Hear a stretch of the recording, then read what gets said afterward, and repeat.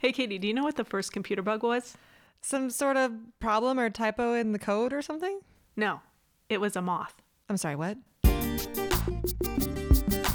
Hello and welcome to Science Brunch. I'm Katie McKissick, aka Beatrice the Biologist, and I'm joined with my good friend May Prince. Hello.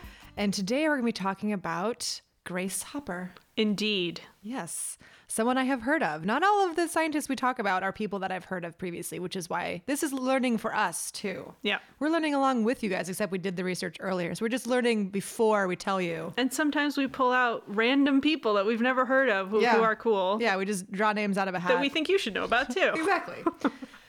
But before we talk about Grace. Yeah, what Gracie, is our science starter for today? Sure. So every episode we start with just a little kind of, in case you missed it, sort of little science appetizer for our science brunch. Mm-hmm. And today I'm going to talk about something that came out in the news a little while ago.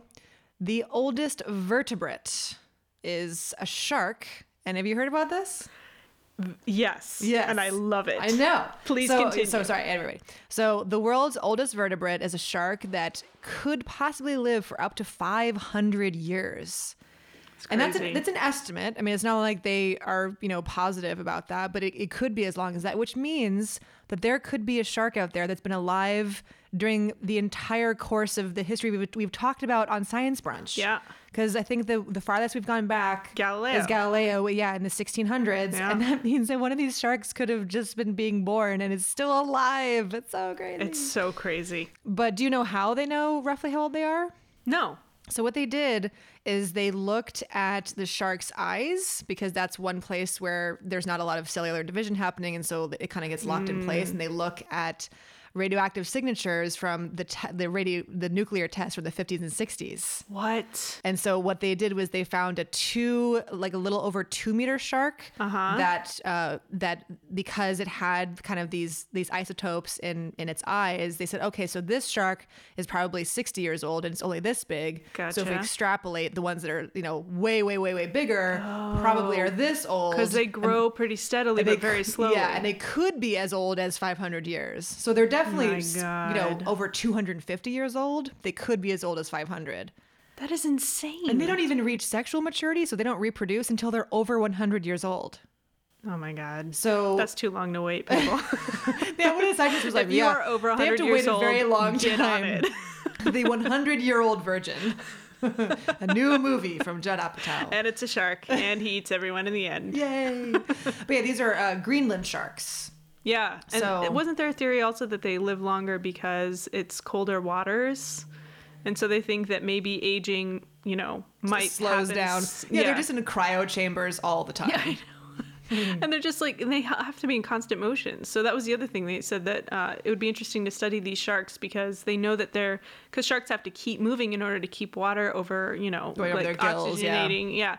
And so they've been in constant motion. Their muscles have been in constant motion for 500 years. It sounds exhausting. It is exhausting. I just makes me want to take a nap. Exactly. Take Santiago's advice from last episode. Yeah. Just take a nap. Take a nap. But yeah, it's crazy. I don't know. I'm already scared to go in the ocean because sharks. Are you scared of sharks? Yes. Oh. Because, dude, they have tons of teeth. They're just waiting around to bite you. They're not, though. They are. We just look like chicken wings to them. Well, so the issue is that they don't want to bite us. Have we ever talked about this before? No. Okay, so I saw a shark once when I was surfing. And you immediately died of fright? No. So, well, I will admit I took my feet out of the water just in case because it was swimming right for me. So basically, I would see a lot of seals and things at this beach where we used to go. And I saw some kind of fluttering in the water, and I looked over. I said, "Oh, is another seal?" Because it's always so much fun seeing. And sometimes you see dolphins. You kind of never know. So I looked over. I'm like, "Oh, what's that?" And then I just saw kind of a triangle coming out of the water, and I said, "Oh, it's a shark." and then it kind of was circling something. And then it came, and then it just made a straight line toward me from let's say 100 feet away. How many meters is that for our European listeners? I'm terrible at this. I'm sorry, you guys. Just do some math. I speak Celsius, but I don't speak meters when I'm estimating distances. But anyway, so it just comes straight towards me, and I went, oh. And it's funny because I will admit I didn't realize that they would so often actually travel with their fin out of the water like that. I kind of thought that was kind of Hollywoodish or something, very Jaws-y. But I said, oh, okay, fair enough. And I'm wearing a full wetsuit, and I'm wearing even, wetsuit shoes, like footies. So I was like, yeah, I look like, like little seal legs or something. So I did pull my feet out of the water because I was sitting up on my board. So I pulled my feet out of the water and just lied, on my board as the shark just went under me. Oh my god! Oh, I am about to pass out right now. I thought it was pretty cool. I was like, wow, okay. And then I look at, I'm at the very end of a line of surfers, and they all were watching. So I turn over and they're all like, woo! They're like, you versus the shark, and just kind of all entertained by it and stuff, because there was a shark that would go to that beach all the time, so everybody kind of was familiar with him. See, if I knew a shark went to a beach, I'd be like, okay, cross that beach off the map, never going there again. Well, I kind of just feel like this, maybe this shark, because they have their hunting grounds and they'll just kind of stay there and stuff. I mean, if he's around surfers all the time, he probably, knows the difference between a seal and a surfer. Doesn't care, because they don't want us. We don't taste good. We don't. They're just like if they ever how did they know? Have they read a Yelp review about? Well, because I think that is a thing people say, just because sharks, if they bite somebody, they never go back they're never like, oh yeah, that was really good, I'm going to definitely try to get the rest of it. They don't want to eat you. If they ever bite you, it's because they're like, what's that? Yeah. And they're just kind of like, because they don't have hands. So they just kind of would test something, just like, it's like a dog sniffing you, except it hurts more. Yes, except it kills you immediately. Well, and I also wasn't afraid because I'm on a surfboard. I mean, surfers almost never have issues with sharks. So even if you were to get bitten or have a run-in with a shark, you're on a flotation device. You're going to be able to, get into shore pretty fast. I guess. Yeah, but yeah, I will admit, if you're swimming and you get a bite, that's a problem, because you bleed very quickly if you're in salt water. Right. So. I mean, I saw this nature special once about, these researchers in a tiny dinghy, and they're hauling this outline of a seal cut out of plywood or something behind them, and they have a camera, and they're like, we're going to research how many times a shark bites the seal, because they wanted to figure out attack patterns and all that stuff. And of course they're off the coast of South Africa, which is one of the most notorious great white hunting grounds. And then you're waiting, you're focused in on this little piece of plywood, waiting for a shark head to pop out and start biting it. And then all of a sudden, this thing the size of a Buick just bursts out of the water and just engulfs the entire seal outline with all of its millions of teeth. It comes completely out of the water and then smashes. And I'm like, dudes, you are in a canoe. This thing is going to eat you. And they're all like, oh God. And so that's what I picture in my mind every time I hear oh, I was on a surfboard and I just picked up my legs. I'm like, no. What's wrong with you? Danger. It's going to come from underneath you. And well, I mean, because they were probably further out in the water, so the shark. Because sharks do that, so that there's no way for the seal to escape. Exactly. Exactly. I just automatically envision the whole Kraken situation. Directly to Kraken. Yeah. I mean, I don't know. I mean, I did. It was swimming toward me. And I said, well, I know that sharks, very rarely bite. I know that if anything, it would just be like, oh, what's this? I'll take my feet out of the water, but it's not like it's going to knock me off my board on purpose. I don't know. It just... I like how you had time for all these thoughts. I would have just had internal screaming. It took a while. It was just just humming along its way. Hello, surfer. Yeah, if that would have been me, they'd be like, well, we went surfing and May died. You're like, oh, was she eaten by a shark? No, she just died of fright. The shark was 100 feet away. Well, do you go in the ocean much? No, because never. I have news for you. They're always out there. No, I know. I never go in. This is my policy. See, okay, this all goes back to when I was a little girl and we were on the beach. And I think my mom was tired and she didn't want to keep watching over me going in and out of the water. And it was 2 inches of water. But still, when you're a kid and you're 2, you can trip and fall and drown or whatever. So she told me, she's like, there are sharks in the ocean. And immediately I was like, well, then I'm done with the ocean. And I didn't go in. And it's so ridiculous. It's 2 inches of water. There's no way that a shark, like, unless it like really tried, was ever going to get up on the beach. But ever since then, I'm kind of like, well, yep, I'm fine. Yeah. I'll stick with the pool. Totally understandable. But yeah, I don't know. There are other things I'm afraid of, but for some reason I'm not super afraid of sharks.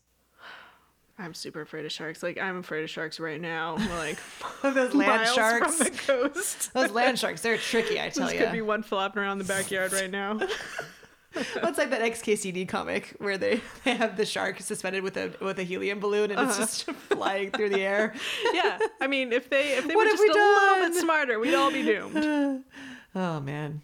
Well, they've been around for 500 years. They're not going to do anything. They are getting smarter. This is the problem. They have all that time to study. Don't drop your smartphone in the ocean. They will figure stuff out and they will come after us. They're like, oh, an iPad. Perfect. Now I can rule the world. Meet everyone. Oh my god. This has been my irrational fear of sharks. What does Grace Hopper think of sharks? I have no idea. Oh, okay. Well, I mean, well, actually, she probably isn't afraid of them because she was in the Navy.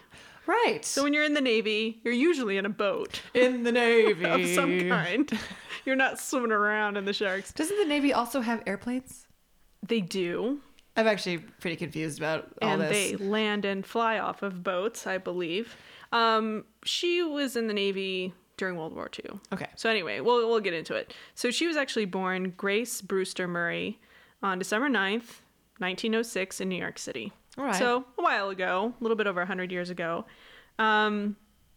She had all sorts of hobbies growing up, like needlepoint, playing the piano, reading. And she notoriously, when she was about 7 years old, she loved machines and wanted to know how they worked.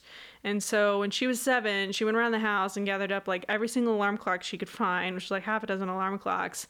And she just started disassembling all of them. Oh my God, I love it. And so by the time her mom found her, she had just taken apart every single alarm clock in the house.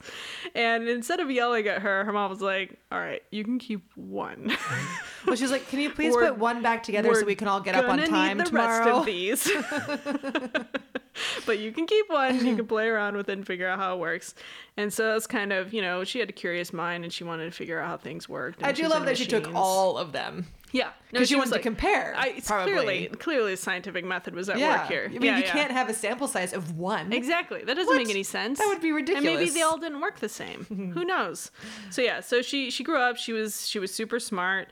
She applied to Vassar early admittance, didn't get in at 16, tragedy. Into every life, a little rain must fall. But she was accepted at 17, so she went. And she ended up graduating with her BA in math and physics in 1928. So not bad.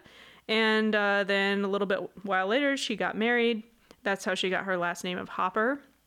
But she actually divorced in the mid-40s, but she ended up keeping her name. So that's probably hard to do. From then on, she was Grace Hopper. Yeah. Yeah. I think getting divorced back then, I think, was quite a to-do. Yeah, and I don't think there were any details about that, but it was just, she kept her name, so from then on, she was Grace Hopper.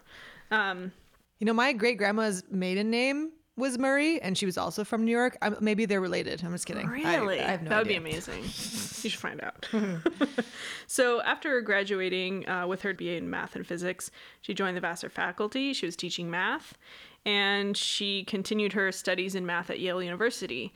And she ended up getting her master's in 1930 and her PhD in 1934.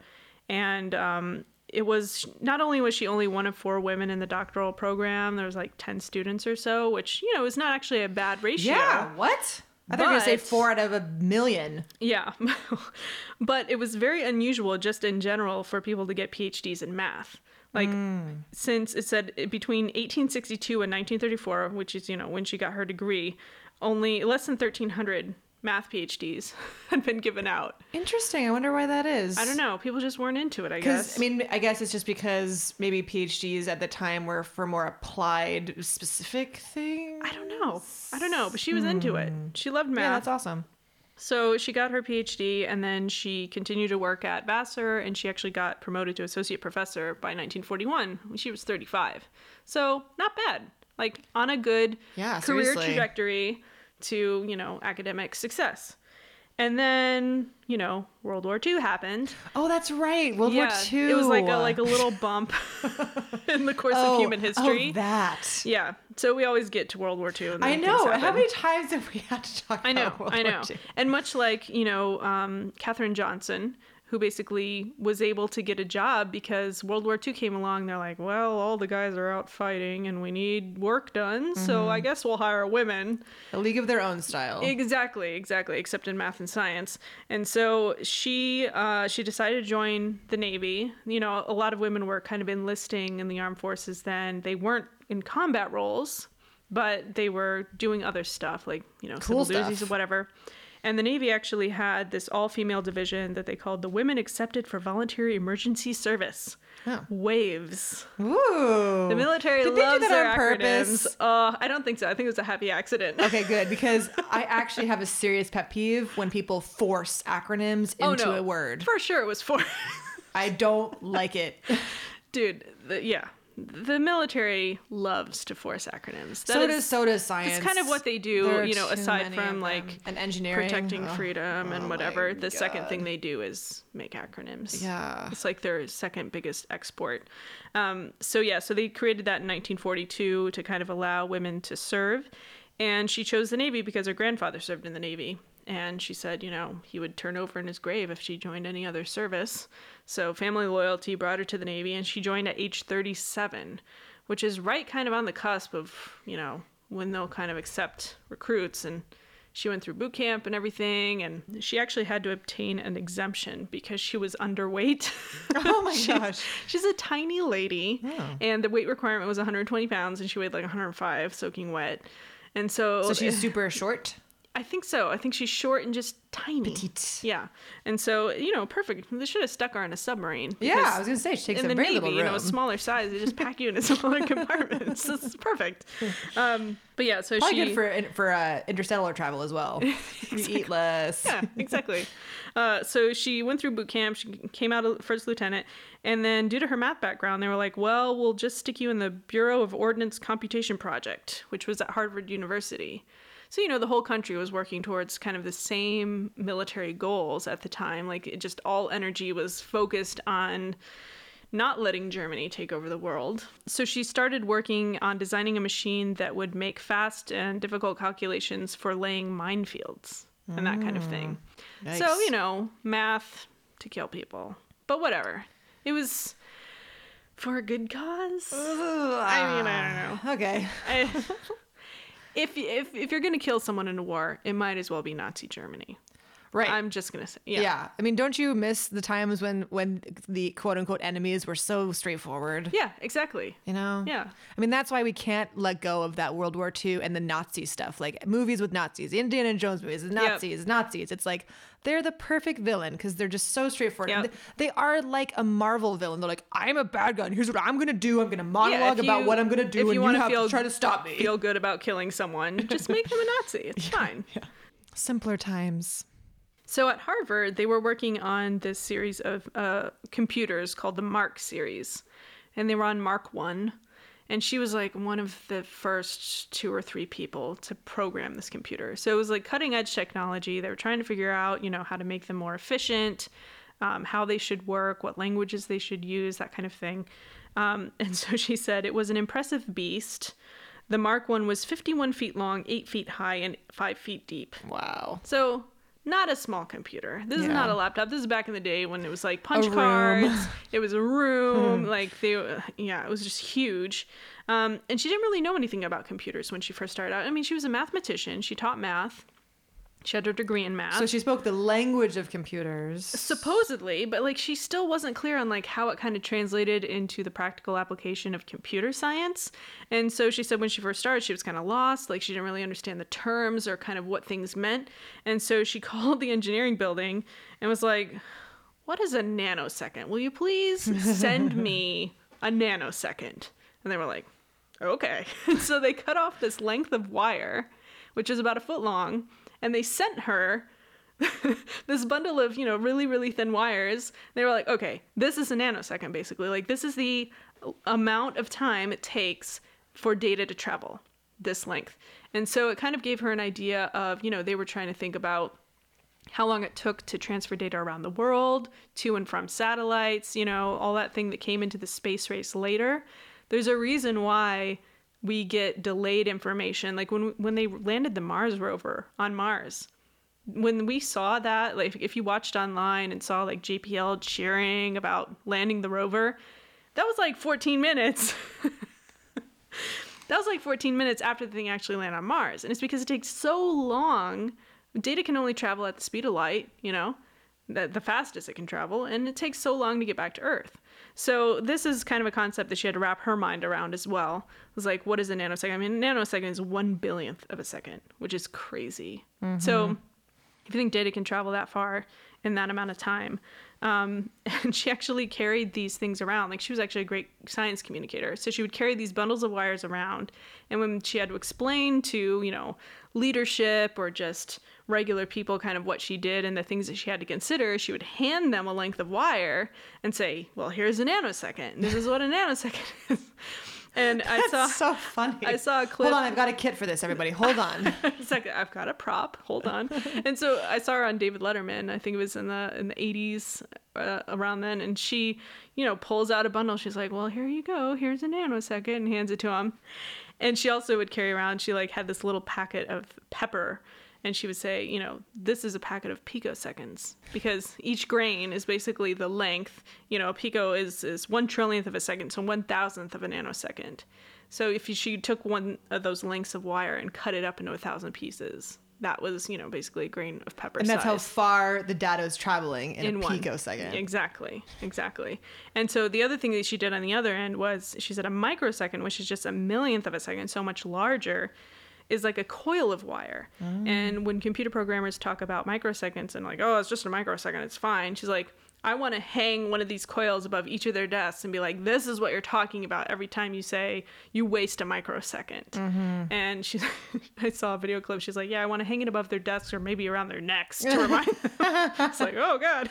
Well, okay, because every difference is 1,000. Yeah, like that 1,000 times, whatever. So it's exactly. like, no, actually, really does matter. So it does make a huge difference. This is like a logarithmic scale, you guys. Exactly, and it makes a huge difference when you're sending, data around the world or from Mars or whatever. So that was always something that stuck in her mind. So these computers are huge. I mean, they're like the ancient kind, these dinosaurs. And at the time, they were working on, I think, the Mark II computer. So it was like in the same series. And they were having problems, and they didn't understand what was going on. And they finally found that there was a moth caught in one of the circuits, which was causing a short, Oh my God. And so they just like removed it with tweezers, and it became, I mean, the myth is that she coined the term like debugging a computer. Oh my God. But that's not actually quite true. They use the term bug for all sorts of machinery like before that time. Oh, okay. However, it is cute that they found a physical bug in the computer, and they removed it, and they actually taped it into the logbook. And someone who, it's not in her handwriting, but someone wrote, relay number 70 panel F, moth, in relay, first actual case of bug being found. Oh my God. But I must admit that it is a side effect of having enormous computers I'd never thought about, is that because of course you have to worry about dust or things like that if you with the laptops and the phones we have and stuff, or water getting into them, but you're usually not worried about animals.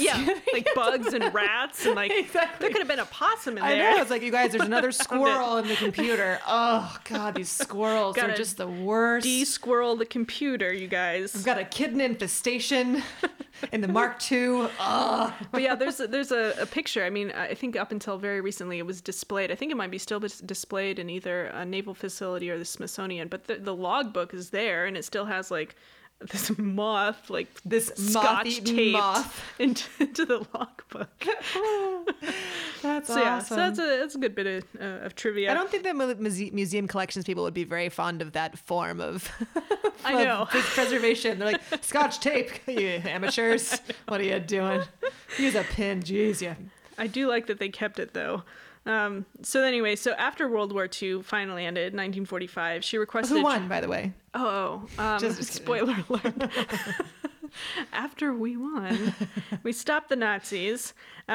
She requested transfer to the regular Navy, but she was denied due to her age. By that time, she was 38. She was too old. Oh my God. But she was hooked on computer programming at this point. She'd been working on it for several years. It was a way to use math that she'd never thought of before. And so she continued to work at Harvard as a research fellow under a Navy contract. So she kind of like gave up her career at Vassar in academia in order to work in kind of the practical world as a researcher. And keep developing these computer programs, which they were still working on. I mean, they had kind of started computer science during World War II, and then they continued afterwards. So she did that, and then later, a couple years later, she joined the Eckert Mauchly Computer Corporation as a senior mathematician. And that was where they were developing some of the earliest computers. And their newest computer, the UNIVAC, which stands for the Universal Automatic Computer 1. Great name. Not as good as acronyms as the Navy, but still, you know, not bad.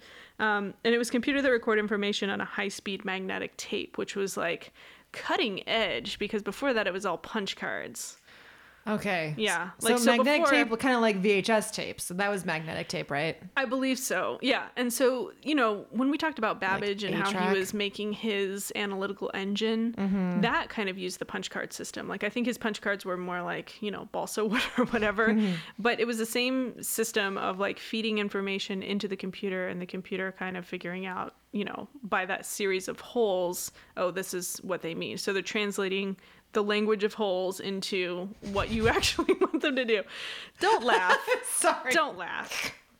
The language of holes is a legitimate language. So mature, you guys. Oh, I mean, it's so funny thinking about all the different ways that we've stored data, you know, punch cards and on all the stuff that we used as kids, like the floppy disk, the ones that were actually floppy, and then the hard disks that we still called floppy disks. Yeah, even for though they were some hard. reason, remember the really floppy ones that were really thin they and were plasticky? huge and black, and they had a hole in the middle. Yeah. A hole. And you could kind of move it around. It was really fun. And then, like, and now if people find them, they're like, "What is this?" Or that. There's, I don't know. I've just seen it on the internet somewhere. It's a yellow hard disk. And someone wrote, "Why is this Post-it note so thick?" I wrote something on it and put it on someone's desk. So the one I've seen is like an audio cassette tape and a pencil, and people are like, "Kids will never know the relationship between these two objects." But yeah, so that was like way before the time. But they were, you know, they were developing, and so they were on to magnetic tape, super advanced.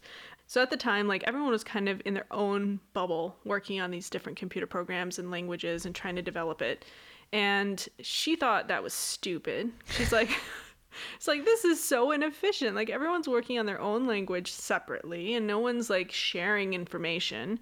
And so she decided that it would make more sense if programmers got together and collected and shared common portions of programs to kind of like, you know, jumpstart the process and maybe set some standards, I'm guessing, too? Set some standards, make sure they're all on the same page, using the computer in the same way, because how are you going to get computers to talk to each other? Yeah, which, if you know, guys is don't talk to each other. down the line, if they don't talk to each other, they don't even use the same language. So it was all about how to input information in a language that the computer could understand, and then how to get the computer to spit out language that you could understand. In 1952, her team created the first compiler for computer languages. So it would render word instructions into code that can then be read by computers. And it was kind of, she wanted to develop a language that was as easy to understand as English. It wasn't like all random, you know, numbers like a or whole new whatever. Like convention, it actually made sense. Right. So, you know, if you think about HTML code, for example, like you're typing kind of Englishy type things into the computer, and then the computer understands what you're trying to say. So she thought that was the way to go instead of just, you know, we're not machines. So this compiler was a precursor for the Common Business Oriented Language, which is known as COBOL, I guess. I'm not a computer programmer, so I've never heard of that one. But yeah, it's a thing that I didn't know about. But yeah, so she just wanted it to be easier. She wanted programmers to get together and share information. And in 1959, they helped form a consortium that was called the Conference on Data System Languages. And the purpose was to develop a standard programming language that they could all use and understand together. So that was kind of her crusade in the computer world. Yeah. She was like, well, we should all be able to talk to each other, seriously. right? I love everyone else is probably like, oh, yeah, probably would be a good idea. She believed that programs should be written in English and then translated into binary code. So she actually created the program known for that, which is called Flowmatic. Yeah. So yeah, it was this whole thing of trying to make things easier. So she has this kind of bird's eye view. It's like, okay, so we've been doing all this stuff. Let's make a few things standard and easier and She's really like easy for everybody to do. The leader of the computer nerds, which is nice because it sounds like they needed a leader. Yeah, that's really cool. And during this time, she kind of gained a reputation as, this superstar in the computer science world, and she was known as Amazing Grace. So that's not bad. That's not a bad cool. nickname. So she actually retired from the Naval Reserve at the rank of commander in 1966. And then 7 months later, the Navy came back and was like, we really need you. Can you You're come back, super please? important. So she was recalled to active duty. Like, they can Wow. just re-enlist you, basically. They're like, well, we need Nope. you, so We're you canceling can't your leave. retirement. Exactly. So they canceled her retirement, brought her back for a 6-month period. She was 60 years old at the time. And then she was the leader in the Naval Data Automation Command. And this turned into an indefinite assignment because they realized computers weren't going away, I guess, and they still needed her. This fad of computers just wouldn't die. Exactly. And then, in 1969, which is a couple years later, she was voted Man of the Year by the Data Processing Management Association.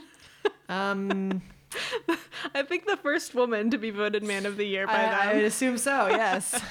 They're probably like, oh, this is awkward.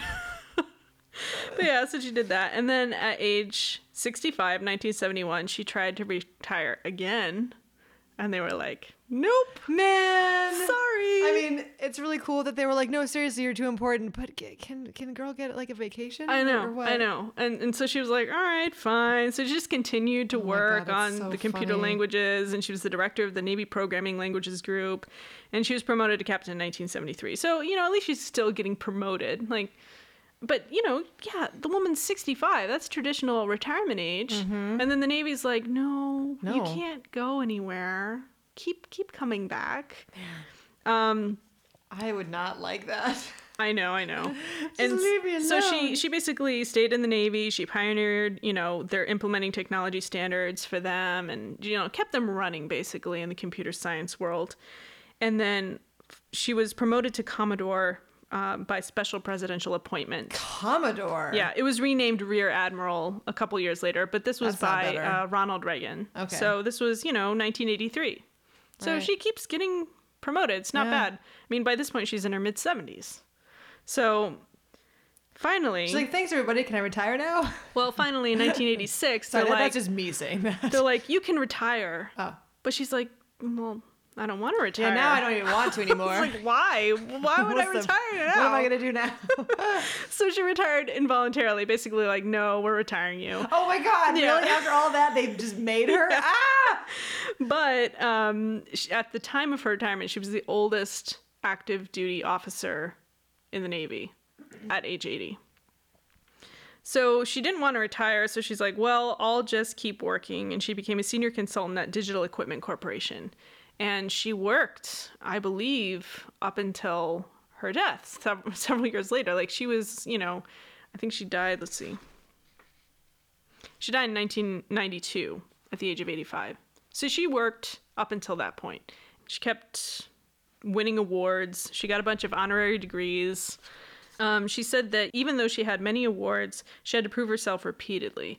And she said, if you do something once, people will call it an accident. If you do it twice, they call it a coincidence. But if you do it a third time and you've proven it, it's natural law. So as a lady in the math fields and computer science, she just had to keep, Interesting. doing everything the best possible way. And 3 then- times in a row. 3 times in a row. 3+ times. Exactly. Oh, that's funny. So yeah, so she, she was Man of the Year for that association in 1969. She was the first person in the United States and the first woman from any country to be a Distinguished Fellow of the British Computer Society in 1973. And she received the National Medal of Technology in 1991. And she was the first woman individual recipient of that award. So she was a first in a lot of areas, and I think that's why the Navy wanted to keep her around so long. And she continued to do good work after they kind of pushed her out into retirement. She died in Arlington, Virginia, January 1st, 1992, and she was 85. And she was buried in Arlington National Cemetery with full military honors because she had served in the Navy for so long. Very close to the Yep. the cemetery over there. And all sorts of things are named after her, like the USS Hopper. I think Microsoft has a group called the Hoppers. There's a supercomputer named after her. And they also the Anita Borg Foundation also has a Grace Hopper celebration every year. And they're like a computer science organization. And so they kind of get together and celebrate her in recognition of her accomplishments. I am really glad that so much was recognized while she was still alive. I'm so glad that it's not another one of those stories where she did all this work and everyone was like, and then after she was gone, they're like, oh my God, let's do all this great stuff for her. That's really cool. And there are some video clips, we'll tweet them, of her, like I said, on David Letterman and different places, like kind of giving science communication talks. She was a big science communicator. She believed in educating the next generations and leading up, young people through computer science. So she was big into that. So there are clips online, and she sounds like she was a riot. Like she's savvy, she's smart, she's funny, and she's super old, which is like a great combination. Got like a sassy old lady on the Letterman show. Super cool grandma. Did she have kids? No kids. She was divorced in 45, and then I don't think she ever remarried. Okay, so there's no Grace Hoppers around. Nope. Okay. Nope. But she was a super cool lady. Yeah. And it's funny, like her naval portrait, they always take a portrait with like the flag in the background and everything. She has her arms crossed. And she looks very intimidating Hardcore. for an elf. No. God, that's right. She's really tiny. She's really tiny. And you have to put that in your mental with image. Her horn-rimmed glasses. Yeah. So. Yeah, that is the picture I have in my mind. Yep. Yeah, with those glasses. Yeah. Awesome. Well, she sounds like a perfect candidate for brunch. Oh, yeah. I'm sure she'd be into brunch. Oh, yes. So, yeah, we would have to do that. Yeah, hear all her cool stories. Dude, please. Yeah, she loves to tell the story about the moth and debugging the computers and all that. So I think that's kind of how the myth formed that she was the one who coined that phrase. But she was definitely the one who popularized it. Gotcha. Yeah. So the first person to literally do it and then really send that term to the next level. Yeah. They referred, like I said, they referred to debug or, bugs in machines before. But I don't know if it harkens back to actual bugs or if that was just a term they used. But yeah, in the computer, definite bugs. So cool. Well, thanks for coming over, Grace. Yeah. Coming over for brunch. Amazing Grace. Mm-hmm. Yeah, that's cute too. Yeah. Amazing Grace. So that's it for this episode of Science Brunch about our good friend Grace Hopper, Amazing Grace. Follow us on Twitter and Facebook and check out our website at sciencebrunch.org and subscribe in your favorite podcast app. And we'll see you next time.